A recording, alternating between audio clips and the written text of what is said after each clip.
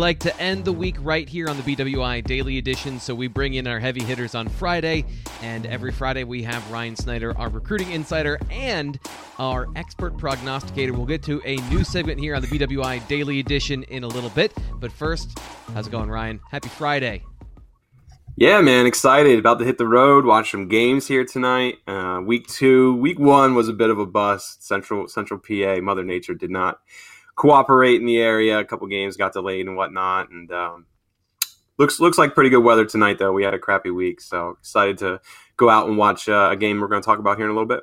Yeah, mid-70s, beautiful weather right after the hurricane rolls through. We have good weather Thursday, Friday, so hopefully that holds for tonight. It's supposed to be 75 and beautiful across the state for the forecast today. So if you're heading out to any of these games, now you've got a weather forecast too. We're bringing to everything here on the BWI Daily Edition. Also, injuries kind of marring week 1. We'll get to that again in just a little bit, but start off with some recruiting tidbits. Anything new or any updates that you want to share with us to start the show? Mm-hmm. Well, it's September 1. We'll talk about just the ramifications for that in a little bit. The biggest thing, Penn State extended a 2023 offer to tight end Andrew Repellier, I believe it is. He's a 6'4", 215 tight end out of Milton Academy in Massachusetts. And he actually came up for a visit on September 1, which is kind of rare to have a midweek visit like that. I guess he doesn't start school, I believe, until this upcoming week. So he came down in the town, checked everything out. I haven't caught up with Andrew yet. I'm planning to do that here soon, but caught up with a couple contacts about it, and they really like everything on the field and off the field, and that's why they decided to extend an offer now. Visit went really well. So Boston College, Michigan State, Ole Miss, Tennessee, Virginia have all offered so far. He's a solid 3-star player and someone I'm looking to learn more about. I haven't been able to watch much film of him yet, but I know Penn State really enjoyed getting to know him the other day. So that's one little tidbit. There's also more if you want it for Friday, because every Friday Ryan does his recruiting mailbag. So bwi.rivals.com. And if you're not a member, bwi.rivals.com/subscribe so you can check out the Friday mailbag. Always got great information. In fact, when I'm prepping for the weekend, or if I need to do a T. Frank's film room, I read his mailbag every Friday to kind of mentally prep for, okay, what do I need to get prepared for? So it's great information. Another one of your articles this week, 5 things we learned in August. We'll go through a couple of them as we transition into September. The first thing, Drew Allar. Tell us about what we've seen from Drew Allar and what we need to know from August with him. Yeah, well, I mean, look, August was slow. I think anybody who follows recruiting knows, that this compared to June and July especially was one of the slower months we've had, and that's what happens when you have 24 commits in your 2022 class, and especially with 2023 kids who haven't been able to take any visits until 2 months ago. So there's a couple things though that really stood out in August to me, and Drew Allar getting his 4th star was probably what garnered the most attention, especially, considering he was a 247, had him pretty high up there for a while. And I know a lot of fans were hoping Rivals could move him up, and they did. Our national team really just didn't get out to see him much in the spring for one reason or another. Just they didn't get to watch him when some other people did, and they got that opportunity at Elite 11, and he was great. He finished in the top half, not just by the Elite 11 staff, but a lot of outlets had him anywhere between 6, 7, 8, 9, somewhere in that ballpark. So Rivals moved him up to number 196 overall, so into the Rivals 250. And you can be a 4-star outside the Rivals 252. So not only did he get a 3-star to a 4-star, but he joined the Rivals 250. And I think that's right. I could see him moving up even a little bit more. He's had a solid start to the season, and he's going to have some good games coming up here in the months ahead that will give him that opportunity to move up. But just a couple other things in August that stood out to me. He wasn't the only one to move up in the rankings. Caden Saunders took a huge jump. I believe he was 80 spots to number 78 overall. That made him a top 10 tight end. And Mekhi Flowers went out to the opening and really performed well at safety, and he moved up about 40 spots or so. We still have him listed as an athlete, but safety seems to be the spot that I think that's where Penn State wants him to play, and Mekhi seems a little more open to that than he did originally. Okay, that was going to be my next question, because he seemed, especially on his junior film, firmly entrenched of he is a receiver, but it definitely, by the sound of it, he's kind of more open to that then. Yeah, I still don't think there's like a concrete decision on that. But just with the way Penn State's brought in some receivers and the help they need, I think more so at safety, it certainly makes more sense. But listen, Makai's a heck of an athlete too. We got to watch some of his film from Manheim Township the other week when he played Anthony Ivy, and he did have 3 drops too, which is noteworthy, I believe, as far as the wide receiver game goes. But he also had some great catches too. I believe he had six receptions overall for Central Dauphin East. So I don't think that's a done deal or anything like that, but I do think safety is where he'll most likely end up.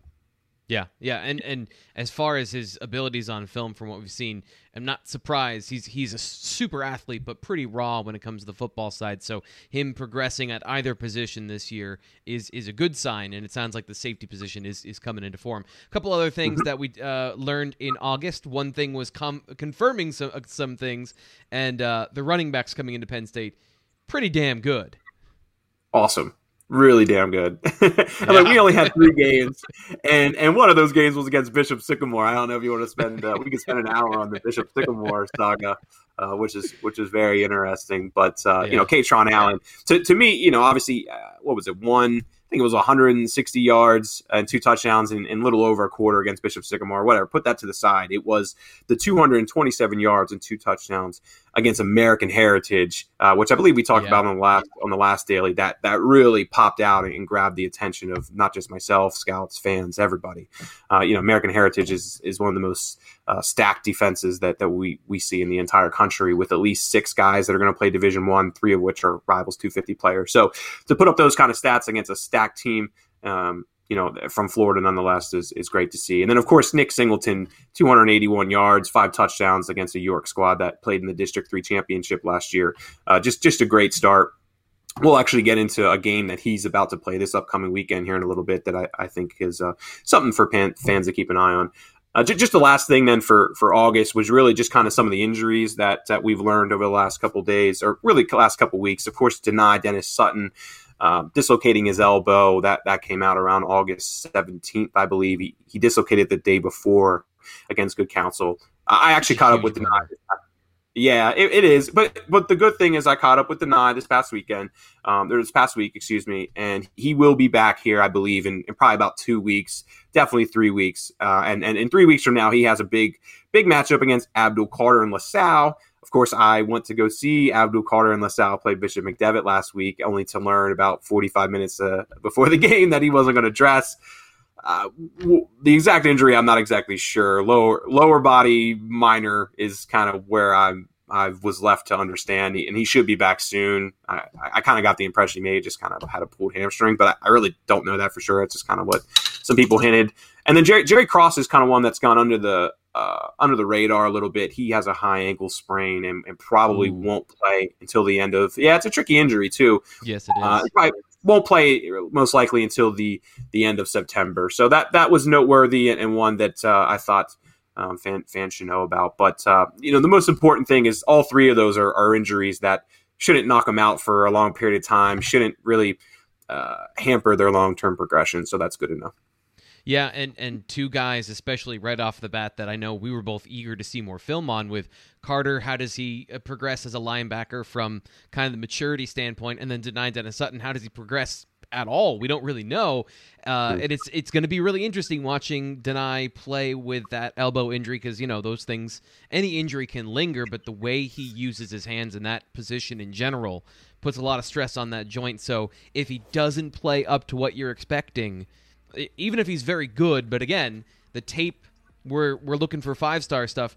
He's injured. That's gonna be playing a factor going forward. So it's an important thing to remember. But you can still expect pretty good things from a guy that has dominated the recruiting circuit and looks like the guy at that position. So that's a really interesting thing to monitor going forward. To once again put a little fly in the ointment of the analysis of Deni Dennis Sutton. But we do have games. Go ahead. I was going to say, so September 25th against LaSalle, man. I'm absolutely heading down there. That's the same day, I believe, as Penn State Villanova. I'm gonna skip that one and make sure that I'm down there to watch him play Abdul Carter. So I hope to bring back a lot of film for everybody, some good stuff for you to dissect. But that's the date everybody should have circled as far as really getting a good feel for Deni Dennis Sutton off his injury as defensive end and just his overall potential. Looking forward to it. You know I love it when you bring me film. It's the only thing I care about, because we'll get to that in just a second. But a couple of games that you're looking forward to this weekend. Give me 2 games that you're looking forward to. It's so this week isn't quite as stacked as last week. Although last week, we had some rainouts and Westerville South, Caden Saunders School, they got postponed due to COVID. So let me run through 4 real quick, and I promise I will make it quick because I feel like all 4 need to be mentioned. The main one this week is absolutely Ematep Charter DeMatha Catholic. That's where I'm headed tonight. KJ Winston versus Keon Wiley. Whenever you get the opportunity to see 2 Penn State prospects play each other, you have to take it. So Winston had 9 tackles and interception last week. They beat Holy Spirit. And Keon Wiley had 7.5 tackles, 4.5 for loss, I want to say, in a win over Pittsburgh Central Catholic. So both players got off to a good start, and both play on really good teams that are ranked nationally. Ematep Charter has a ton of players. Ramir Stewart, 2023 safety, 2024 defensive back Kenneth Woosley, I want to say. I still haven't figured out 100% how to pronounce his name. I think I said that last week too. One of these days I'll ask him about it. Hopefully I'll get to ask him tonight to make sure I clarified it. I believe it's Kenneth Woosley though. And then 2025 defensive end Zahir Mathis. He already has, I believe, approaching 10 offers, and he's just entering his freshman year. So that should tell you all you need to know. And then DeMatha has an absolute stud of a player, a top 50 defensive tackle, and Jason Moore, and he's somebody I'm looking forward to catching up to tonight. So that's a really big game. If there's one game that I got to check to see if it's on YouTube or if it's on NFH Network, whatever it is, if you're hanging out tonight and you want to watch some high school football, make sure that's the one. Just real quick, 3 games to mention. Westerville South, Caden Saunders. Their game was canceled last week as COVID, as I mentioned. They're playing a solid Darby squad in Ohio, but both are top 50 programs. And Darby's produced a couple of Division I players over the year, usually the kind of MAC level schools. Don't know any true Division I prospects in that game, but again, it's just a good opponent. And in Caden Saunders' first game, his team rushed for 300 yards. We barely got any highlights from that. So really looking forward to see. Hopefully, Caden make some big plays tonight. Cumberland Valley, Central York. Bo Perbula is facing his old head coach. That's going to be fun.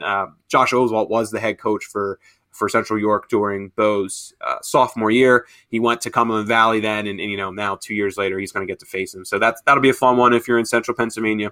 And then Wilson, Governor Mifflin. This will probably be Nick's best season. Last year they crushed Wilson, 48-7, and I expect Governor Mifflin to probably get a good win again. But Wilson's a pretty solid squad. They had a good win last week over Central Dauphin, and they're always in the mix for that District 3 championship. So just seeing what Nick Singleton does in week 2 will be fun to see. I expect Governor Mifflin to go deep into the playoffs this year. So 4 good games to keep an eye on. But if you have to pick one, it's easily Ematep and DeMatha.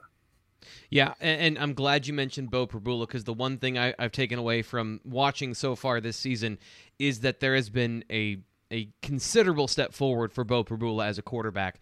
I was really impressed in his last game with his mechanics, with his anticipation. So we've talked a lot about guys where we want to see more film, and I always want more when it comes to these guys.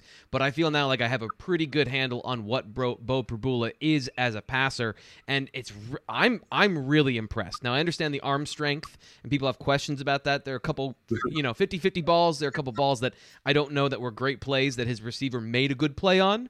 But for the most part, he made great decisions with the football. He's quick with his mind, with his feet. So I feel like I know what Bo Perbula is going to be going forward, and I just want to see more of that, more good decisions, more accurate balls underneath and in the intermediate part of the field. So I am now checking him off my list of guys where I feel confident I know what they're going to be translating to the next level.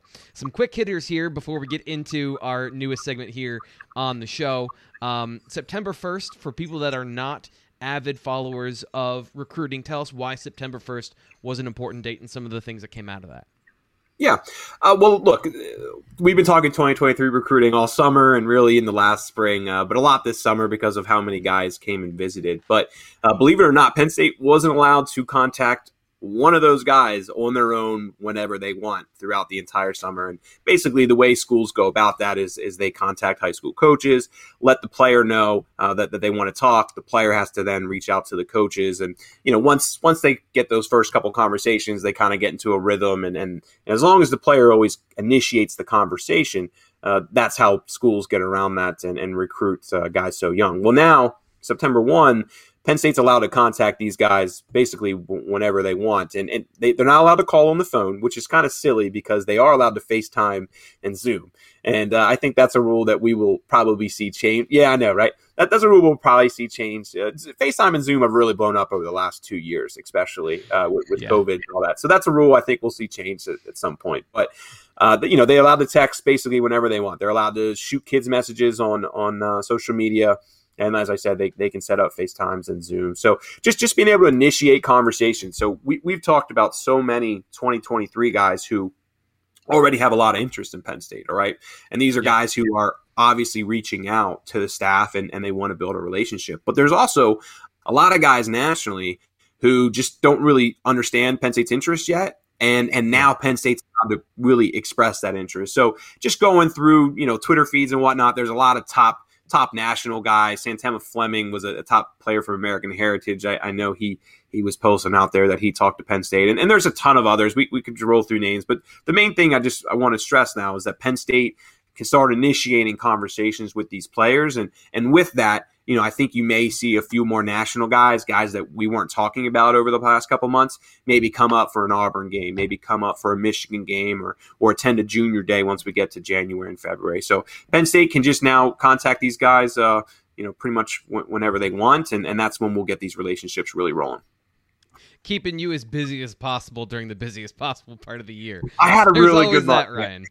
August was great. I got to go away with my family for 9 or so days, and I needed that. It was a good recharge. So I'm ready. Like I like taking that late August vacation, a week or two before the season because it's easy this week with an away game and even Ball State. There probably won't be a big visitor list for that. Penn State usually keeps that first week down a bit.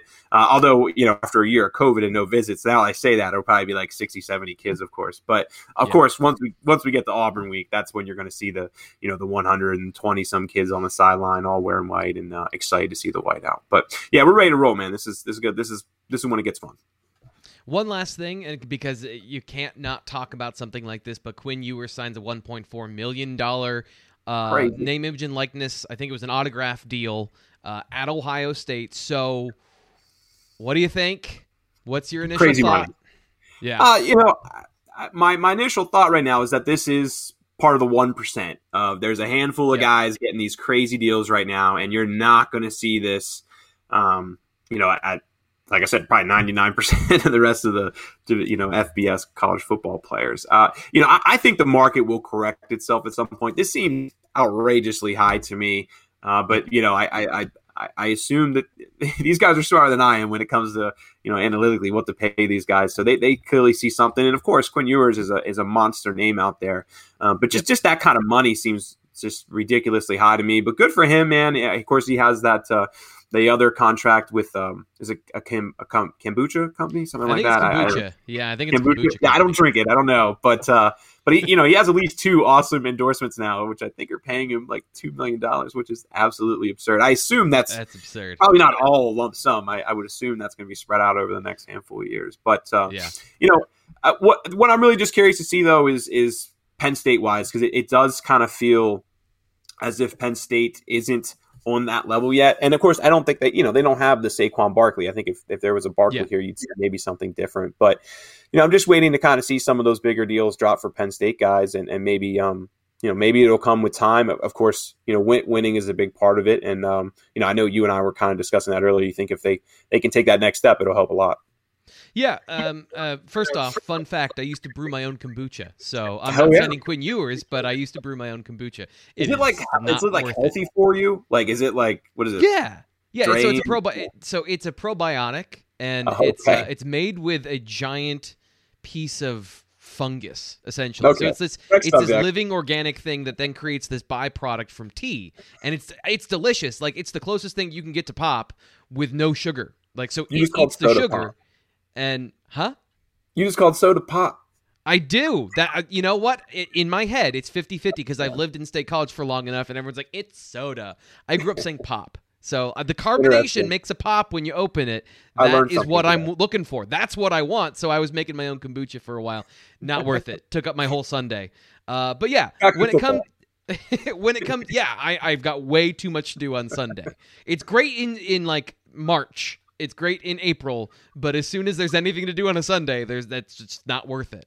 But yeah, when it comes to winning and losing of games, when Penn State wins and they get on a big stage and they do those things, this is the baked-in element of being in the college football playoff and having a head start on every new thing that happens. Clemson, Ohio State, Alabama, the list goes on. You know the names. They have this built-in advantage, and it's just going to continue until a Barkley hits, or there is an opening of the college football playoff, or you get in, and you get a guy who performs on those big stages.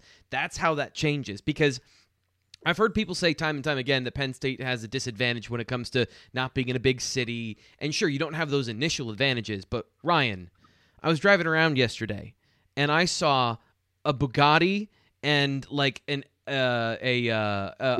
BMW X something or other. Like it was a street racing car. So money knows how to find State College is my point. It doesn't matter if it's one of the students coming from out of the country or if it's money for a football player. Money will find the places it needs to go. That's how that works. And speaking of money, our latest segment, I think, is going to be a hit here on the BWI Daily Edition. We are now bringing out Snyder's Best Bets. Each week, we're going to break down some games from college football that Ryan has his eye on, and he's going to give me and you an education in where to place your money, where to give you the inside track, so you can beat the market. We got a good list of games this week. We'll always have the Penn State game on here, but you can see North Carolina, Indiana at Iowa, West Virginia at Maryland, Miami, Alabama, LSU, UCLA, Clemson, Georgia, Notre Dame, Florida State. What is the one that stands out to you? I know that this whole list stands out to you, but what's the one that you're looking at right now? Okay, so well, first off, let's save Penn State for last. And if out of these games that I like the most, I actually think it's the Terps, man. I like really? Maryland.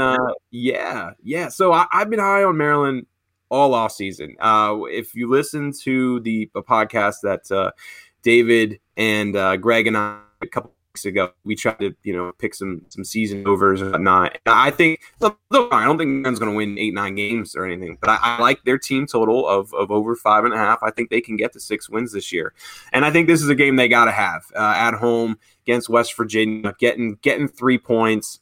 Yeah, I just think there's a lot to learn still about West Virginia, and I think the Terps, they played well in some season openers in recent years, and I think they have a good mix of talent coming back. And really, I thought they would have had a decent season last year if it didn't get cut off. So, out of all those games, if I had to pick one that I like the most, I think it would be Maryland getting 3. So, I'm going to look probably silly now with this, but that's where I land right now. But we pick these games mainly because they're the big games of the weekend, and I know fans are interested. Gambling's legal in Pennsylvania and so many other places now. We have people talking about it all the time on our board. So for What's this the week, proper term, by the way. What do you mean? I signed up yesterday so that I could gather the information. Signed up to my first ever sports betting site. So when I want to say, here's Ryan's best bets and where to. How do I properly phrase it? Because for a long time you weren't allowed to phrase it in a certain way. I can say whatever I want when I introduce a segment, right? Yeah, I mean, I just call it sports betting. I don't know what else to call it than that, or wagering. Handicapping if you really want. To me, you had to find creative ways to say it before, and when I can just say gambling, and then everyone go like in my head, it was like it's like when you bite a fork. It was like that. Ooh, I don't think that was good. So sports betting. There we go. By the way, the over under. On the point total in that game is 57 for Maryland, West Virginia. Are you looking at that at all?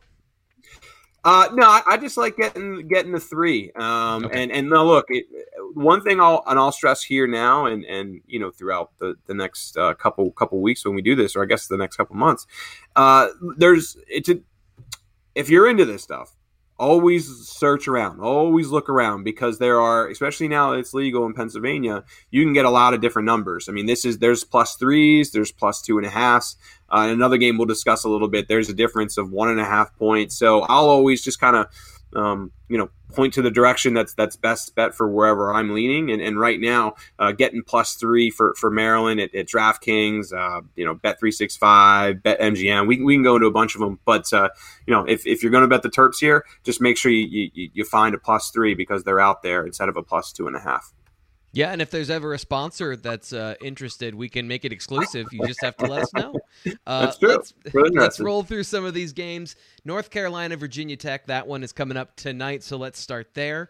You got North Carolina, they got 5.5 on I'm sorry, Virginia Tech is 5.5 on this. What are you looking at in this game? What stood out to you about this one?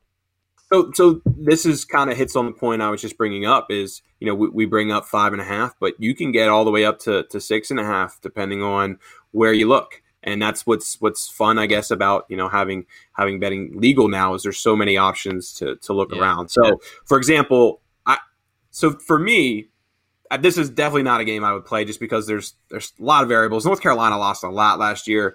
For this segment, I like kind of Virginia Tech getting the points. And right now, you can find a couple places at +6.5. And long story short, if it actually does get to 7, which I'd be surprised if it does, I think it's a better chance it drops back down to 6 or, there's a lot of 5.5s too. So that's why I'd be surprised if it gets to 7. But if it did get to 7, I think Virginia Tech's a decent play here. They've pulled quite a few upsets at home in recent years as being a home underdog. I believe, what was I reading? I think ESPN had it right up the other day where it was, I think they've pulled, I forget the number it was. I apologize. It's basically everybody they play at home that's an underdog, not named Clemson. They actually can have. So Sam Howell's a great quarterback, man. He was actually somebody I mentioned previously as a Heisman candidate, as somebody, if you're going to wager on Heisman to play, and I think he will be great. But they lost a lot of talent at running back, a lot of talent at wide receiver. Going to Blacksburg Friday night, no fans in the last year, getting almost a touchdown. I will kind of lean that way. So, but maybe in weeks to come, we'll try and find games that I absolutely love, even if it's Tulane or UConn or whatever it may be. Yeah. And this wouldn't be one that I absolutely would play. But if I was leaning one way or the other, I think I would take the points. Yeah, and Virginia Tech always has a good defense. That's the thing playing at home.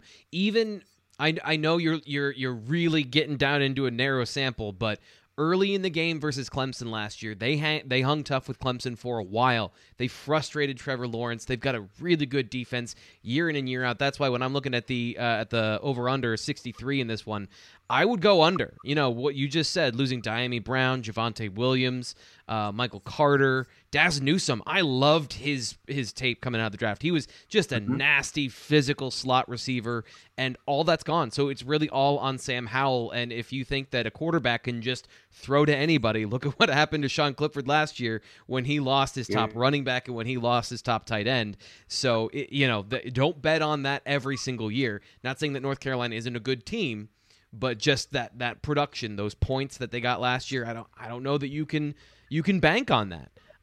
Moving on, Indiana, Iowa. This one coming in pretty dang close here. Indiana +3.5. Yeah. Love the Hawkeyes here. This is actually, when you asked me earlier, my best bets, that this would be a close second to Maryland. It may actually even be a slight edge over Maryland. I think everything fell right for Indiana last year. Just everything, even those 2-point diving conversions that wasn't a 2-point conversion. Sorry, Indiana fans, but I like the Hawkeyes at home. I believe they're given 3. So getting 3 or given 3? I believe, I forget what it is off the top of my head. But either way, I think they're given 3. I like the Hawkeyes here.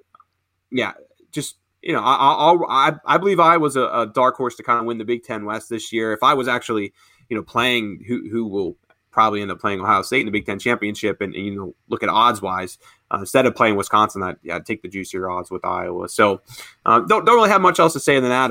I'm not as high on Indiana. I think they take a step back this year, and Iowa's always a very solid squad. Season opener. I'll pick the Hawkeyes. What is Michael Penix Jr.'s injury status this year? Because I know that there's always one every year. What did he end up going out with last year? I forget. Because that's a big thing to me. My mind has been so frazzled since the summer, dude. I can rattle off 1,000. Yeah, I can rattle off 1,000 2023 kids' names, but injuries right now are the last thing on my mind from last season. But I guess that's my point is he's a good quarterback, but I don't know that he's super reliable to be in the game at all times. When he is, they're a good team, and that defense in Indiana now is going to be consistently good. Micah McFadden, I think is his name, the linebacker, fantastic. Mm-hmm. He is a battering ram, and I love Trayvon Mullen in the corner, but you're right. When it comes to team, the depth at Indiana, the ability to play a full schedule and play up to that level, that's going to be the biggest question and a big test right out of the gate. I don't blame you. I also look at that over-under 46. That's about right. This is not going to be the Indiana team that's putting up 47 points in a game this year. I just don't see that part happening. I see Indiana having. Let me cut you off real quick. I see Indiana having 2 losses by the time they get to Penn State. I think they lose to Iowa, and I think they lose to Cincinnati. That's a big one then, because Cincinnati, that's another team to watch out for this year with Desmond Ridder at quarterback. Obviously, a team every year that you've got to watch out for. Alabama, Miami here. I don't know that I've ever seen this before. Miami getting 19.5 points in this game. Wow. Yeah. And I won't take those points. I will take Alabama, lay them. I mean, look, dude, they're in this. They do this every year. They have a neutral site game against a decent opponent, not a world beater, but a good name, and they romp them. They're 11-2 against the spread in these season opener neutral site kind of games. And when you look, this is what I'm talking about with buying or looking for different spreads at different books. We can find 18.5 and all the way up to -20 here. So take the 18.5. I believe it's with DraftKings. And I would bet it sooner than later because I expect people to bet Alabama pretty big here. De'Aaron King's a good player. They have a few other pieces, man. And look, Alabama lost a lot. I'm actually really high on Georgia, who we talked about in the most recent a couple weeks ago in our season preview and all those gambling picks. And I have Georgia to bet a couple different ways. We'll talk about them in a second. And I think Alabama loses a lot, and that's why I took Georgia. But Miami's, I don't know, man. Miami's not on that kind of level. This is Nick Saban. They reload more than not. I expect them to win by 24. That's also. I think people are overlooking too much the fact that De'Aaron King had a gruesome knee injury during the bowl game last year, and there's just not enough time to come back from. I don't know if his knee was dislocated, but it was an ACL and an MCL and some meniscus damage all at the same time, and you just can't be the same person in less than 12 months. You can play, and he can play, but part of what made De'Aaron King and Miami dangerous is his ability to extend plays, his ability to those vertical balls, and if you play man coverage, he can run underneath and he can eat up gobs of yards, and he's a good decision maker. The problem is that part I don't think you can expect to be there. Plus, he's a good athlete, but Alabama's fielding, an all-rookie squad every single year on their team going into the NFL. So, is he better than all of those athletes? Certainly not at this point. So I don't think you can even say the dark horse here, Miami, with a puncher's chance, because they're coming in with their lead thing that they want to do on offense is not effective. So I agree with you. I think the points here are fair. Even if he's 100%, man, he's not doing that against Alabama. It's a maybe different they could thing. Cover. I would say the difference is maybe they could cover, but I don't know that they're going to do any more than that in this game. That's all.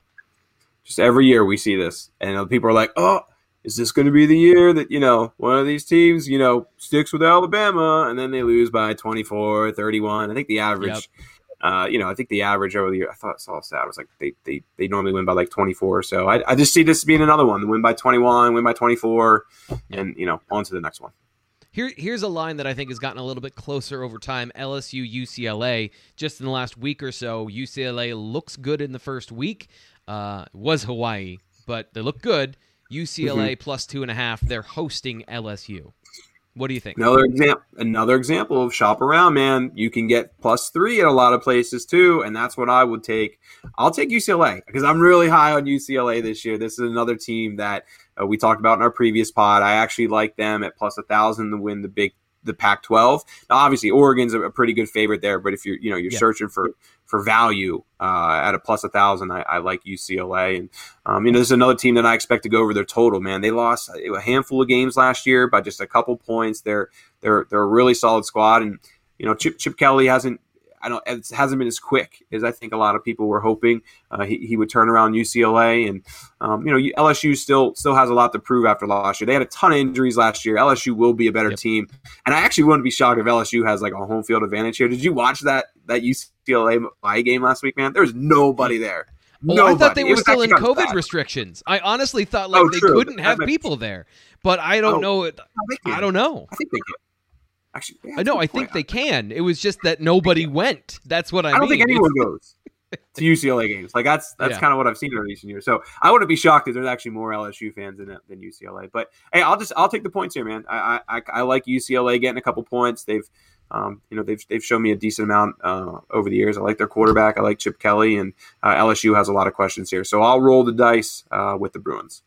Yeah, I'm staying away from this game because I don't trust Chip Kelly, maybe more so on the college level. I've thought he's perennially overrated, a guy that, we see these guys that innovate, they come in, they change either college football or the NFL, and then that's their trick, right? So they do that one thing, and then they don't really evolve. And truthfully, I probably have not been paying enough attention to UCLA, but when I have watched their games, and I've done a couple of their games, it's just another college offense. But the only thing I like less than that is Ed Orgeron without Joe Brady. So, I lean LSU, but I don't like anything here. I really don't like anything in this game. I like Dorian Thompson. I forget his last name. Dorian Thompson Robinson. I think that sounds I'm right. screwing up on our podcast right now. I know it's 2 decimals there, but just long story short, I'll just take the points, man. I've been high on UCLA for a while. I've been talking about this for 3 weeks now. This one could go either way, but I think UCLA is going to be a team that impresses this year. I think they can get to 7, maybe even 8 wins, and if they want to get to there, they got to get this win. We've got 2 more games we're going to look at and a couple of really big ones. Probably we're going to end with the second biggest game of the weekend if you consider that Alabama, when they show up, it's the biggest game. But Clemson, Georgia, that, by the way, before we get to Penn State and Wisconsin, Clemson, Georgia, Clemson -3 in this game. What do you think? I know you've got a lot of opinions about the Bulldogs. It is Dorian Thompson Robinson, by the way. I looked it up. We had it right. So I've been high on Georgia for a long time, and then of course, after I go on YouTube and run my mouth about Georgia, a bunch of guys are out. Of course, it mainly Tyke Smith in the safety because their defensive backfield was maybe their biggest issue last year. So I'm going to leave over 50 here. I think both teams can definitely get 4 touchdowns each in this one. I just expect a really fun game, man. I truly believe either team can win this. And that's kind of why I'm so high. I'm really high on Georgia mainly because I feel like Alabama will take a bit of a step back. And when you look at trying to place value when it comes to future bets and whatnot, I just thought that was a good value on Georgia. I think we got them at plus 250 to win the SEC, and then plus 800 or so to win the national championship. I just show me a team as talented as Georgia at those odds. That's just kind of was my mindset behind that. So, but plus 50 here. I was normally leaving Georgia over the last couple of weeks, but a couple of those injuries they scare me a little bit. But I expect to see something pretty fun here, maybe a 31-28 kind of game, something like that. It should be a really fun one Saturday night. I know we all want to get our work done after the Penn State-Wisconsin game so we can sit down and watch this one. What are you thinking? Well, my biggest question, and I hate to be simplistic, but people always give credit to the returning quarterback. Mm-hmm. But when your returning quarterback is JT Daniels, I don't really know what to do with that. I've never really been impressed with JT Daniels. I'll have to look at him a little more in depth, but he's never really stood out to me as a guy that is a clear difference maker at that position. But as far as you're right, when it comes to the recruiting, when it comes to the talent level, Georgia is right up there with everybody else. And I this game to me, in these close games, I'm very conservative. Very conservative with these things. So I think more than anything, I'm looking at that over-under, and I'd put it over 50. But I don't know that I'm putting either way on this one because it's really just it's too close to call. There's too many things. Both teams are really good, and then you have to get into the individual matchups, which I haven't really gotten into those. So I'm staying away from this one because of the talent on the field. I think a lot of things can go pretty quickly in a different way. Notre Dame, Florida State. Here's one that I have no problem with. Give me the points here with Notre Dame. They're -7.5 in this game because Florida State, until proven otherwise, is dead. Time of death was like 6 years ago. so mean. They're recruiting well now, but those guys aren't going to be on the field this week. Right. Yeah, I'm right there with you, man. I'll give 7 points, and this is another one example. You can find 7.5, and you can find 7. Pretty simple. You like Florida State? Make sure you get that hook. If you like the Irish, make sure you find it at -7. Yeah, we'll see. I mean, look, I've tried to buy into Florida State in recent years, but I'm right there with you. Until they show me they can bounce back, I can't buy into them. To me, they're a good season for them is 7-5, 6-6. Yep. That just kind of feels like their ceiling this year. And Notre Dame's going to take a step back, but they can still win 9-10 games this year, and this should be one of them. So this will be, I believe it's a Sunday night, right? I think this is the Sunday night game on ABC. It'll be fun to watch. So, but I'll roll with the Irish here. Something we talked about last week quickly, then we'll get on to our main event, is my biggest problem with Notre Dame is that they cannot develop a quarterback. From Brandon Wimbush all the way on, Brian Kelly's had a lot of high-quality talent come through there, at least as far as recruiting is concerned. And I know that they've been going after a lot of dual-threat guys. They want guys that are mobile, but I just don't feel like they do anything with it. And that, to me, with Ian Book now moved on to the NFL, there is I would normally say I knew what his ceiling was, and I'm not ever concerned about Notre Dame from that perspective with Ian Book there. There's the open opportunity to improve there, but then the question is, can Brian Kelly do that? I don't think that's the case. But I just really don't like Florida State. I just think they're that bad that I can have that opinion about Notre Dame and still think Florida State has absolutely no chance because, the domination and everywhere else, Notre Dame is really good. They develop guys really well on the defensive side of the football. From the D-line backward, they're really good at making good football players better, and that's what I'm banking on that one. Speaking of making good football players better, but can they get those great football players? We're moving on to our main event, Wisconsin, who I'm speaking of there, and Penn State. This one coming in, Penn State getting 5.5 points in this game. Where do we start with this one, Ryan? Hard. This one, I've been so torn on, man. So, again, if we go back to the previous podcast, I said I would take Wisconsin given 4.5. And now it's up to 5.5. I don't feel good about it at all. If it got to 6, I think you got to play Penn State. I really do. Look, these teams are pretty even, man. There's a lot to learn on both. This is one to stay away from. I know Penn State fans aren't going to want to do that. There's part of me that thinks the over here.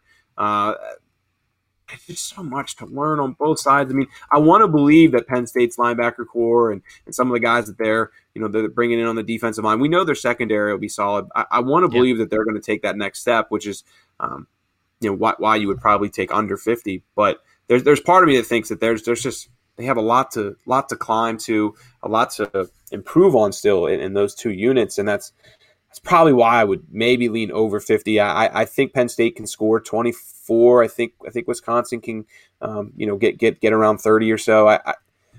There's part of me that thinks Wisconsin's going to squeak this one out, but man, I wouldn't be shocked if Penn State wins either. I'm so torn. I know this is not what you guys want. I would say this: if you're going to play Penn State, I would just play the money line at plus 180. I think it's just a better value than the points there. To me, this is a Wisconsin win by 7. I don't really see Wisconsin winning by 3. I mean, it'll be a good game, but if you want to play Penn State, man, just take the 180. That's I think the best bet. Can I completely go out of character on this one? Go. So here's the deal.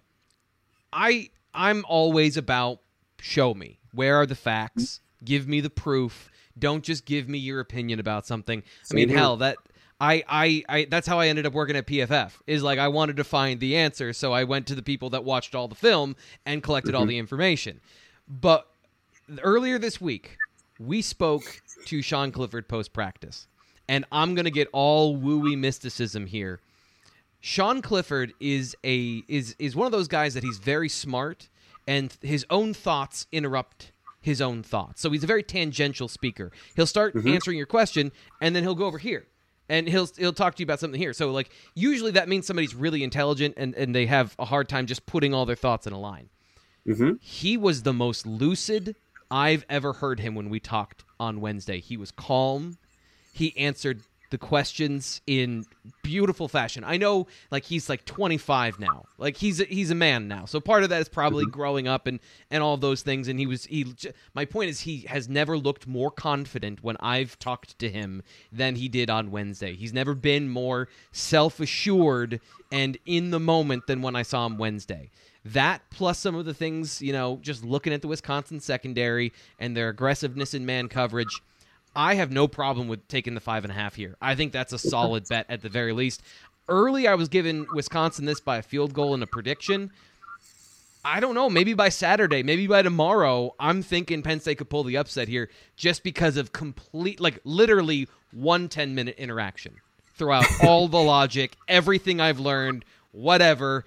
Sean Clifford looks good. That's my analysis. Let's go.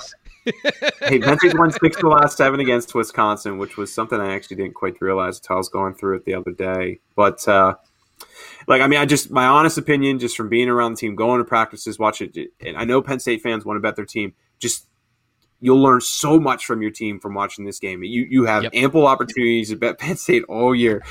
Or at least watch the first quarter even. I think we'll learn so much in just the first quarter here about everything from Yurchich's offense to some of the holes they have to fill on defense. To me, watch those first couple drives, and I think it'll tell you so much. So just that would be my best get. But, if you have to play this game, the value to me, these are two pretty even teams.